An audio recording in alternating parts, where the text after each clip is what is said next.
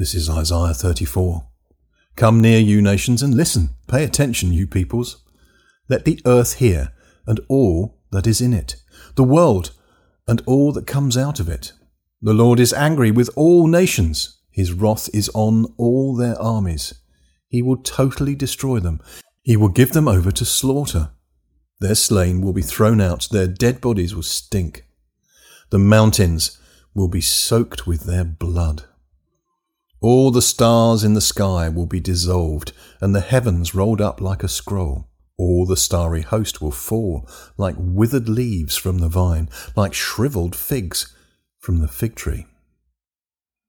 My sword has drunk its fill in the heavens. See, it descends in judgment on Edom, the people I have totally destroyed. The sword of the Lord is bathed in blood. It is covered with fat, the blood of lambs and goats, fat from the kidneys of rams.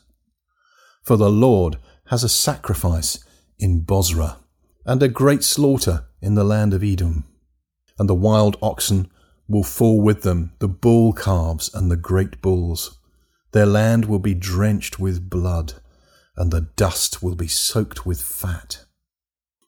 For the Lord has a day of vengeance, a year of retribution to uphold Zion's cause.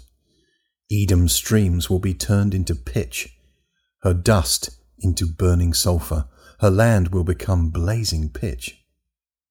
It will not be quenched night or day.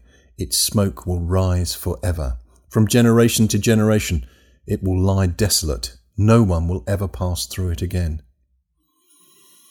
The desert owl and screech owl will possess it. The great owl and the raven will nest there. God will stretch out over Edom the measuring line of chaos and the plumb line of desolation. Her nobles will have nothing there to be called a kingdom. All her princes will vanish away. Thorns will overrun her citadels, nettles and brambles her strongholds.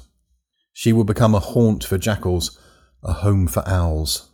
Desert creatures will meet with hyenas, and wild goats will bleat to each other.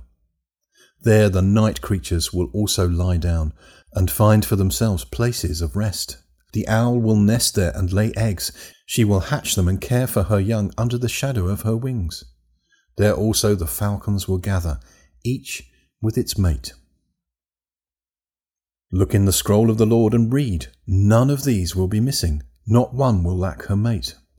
For it is his mouth that has given the order, and his spirit will gather them together.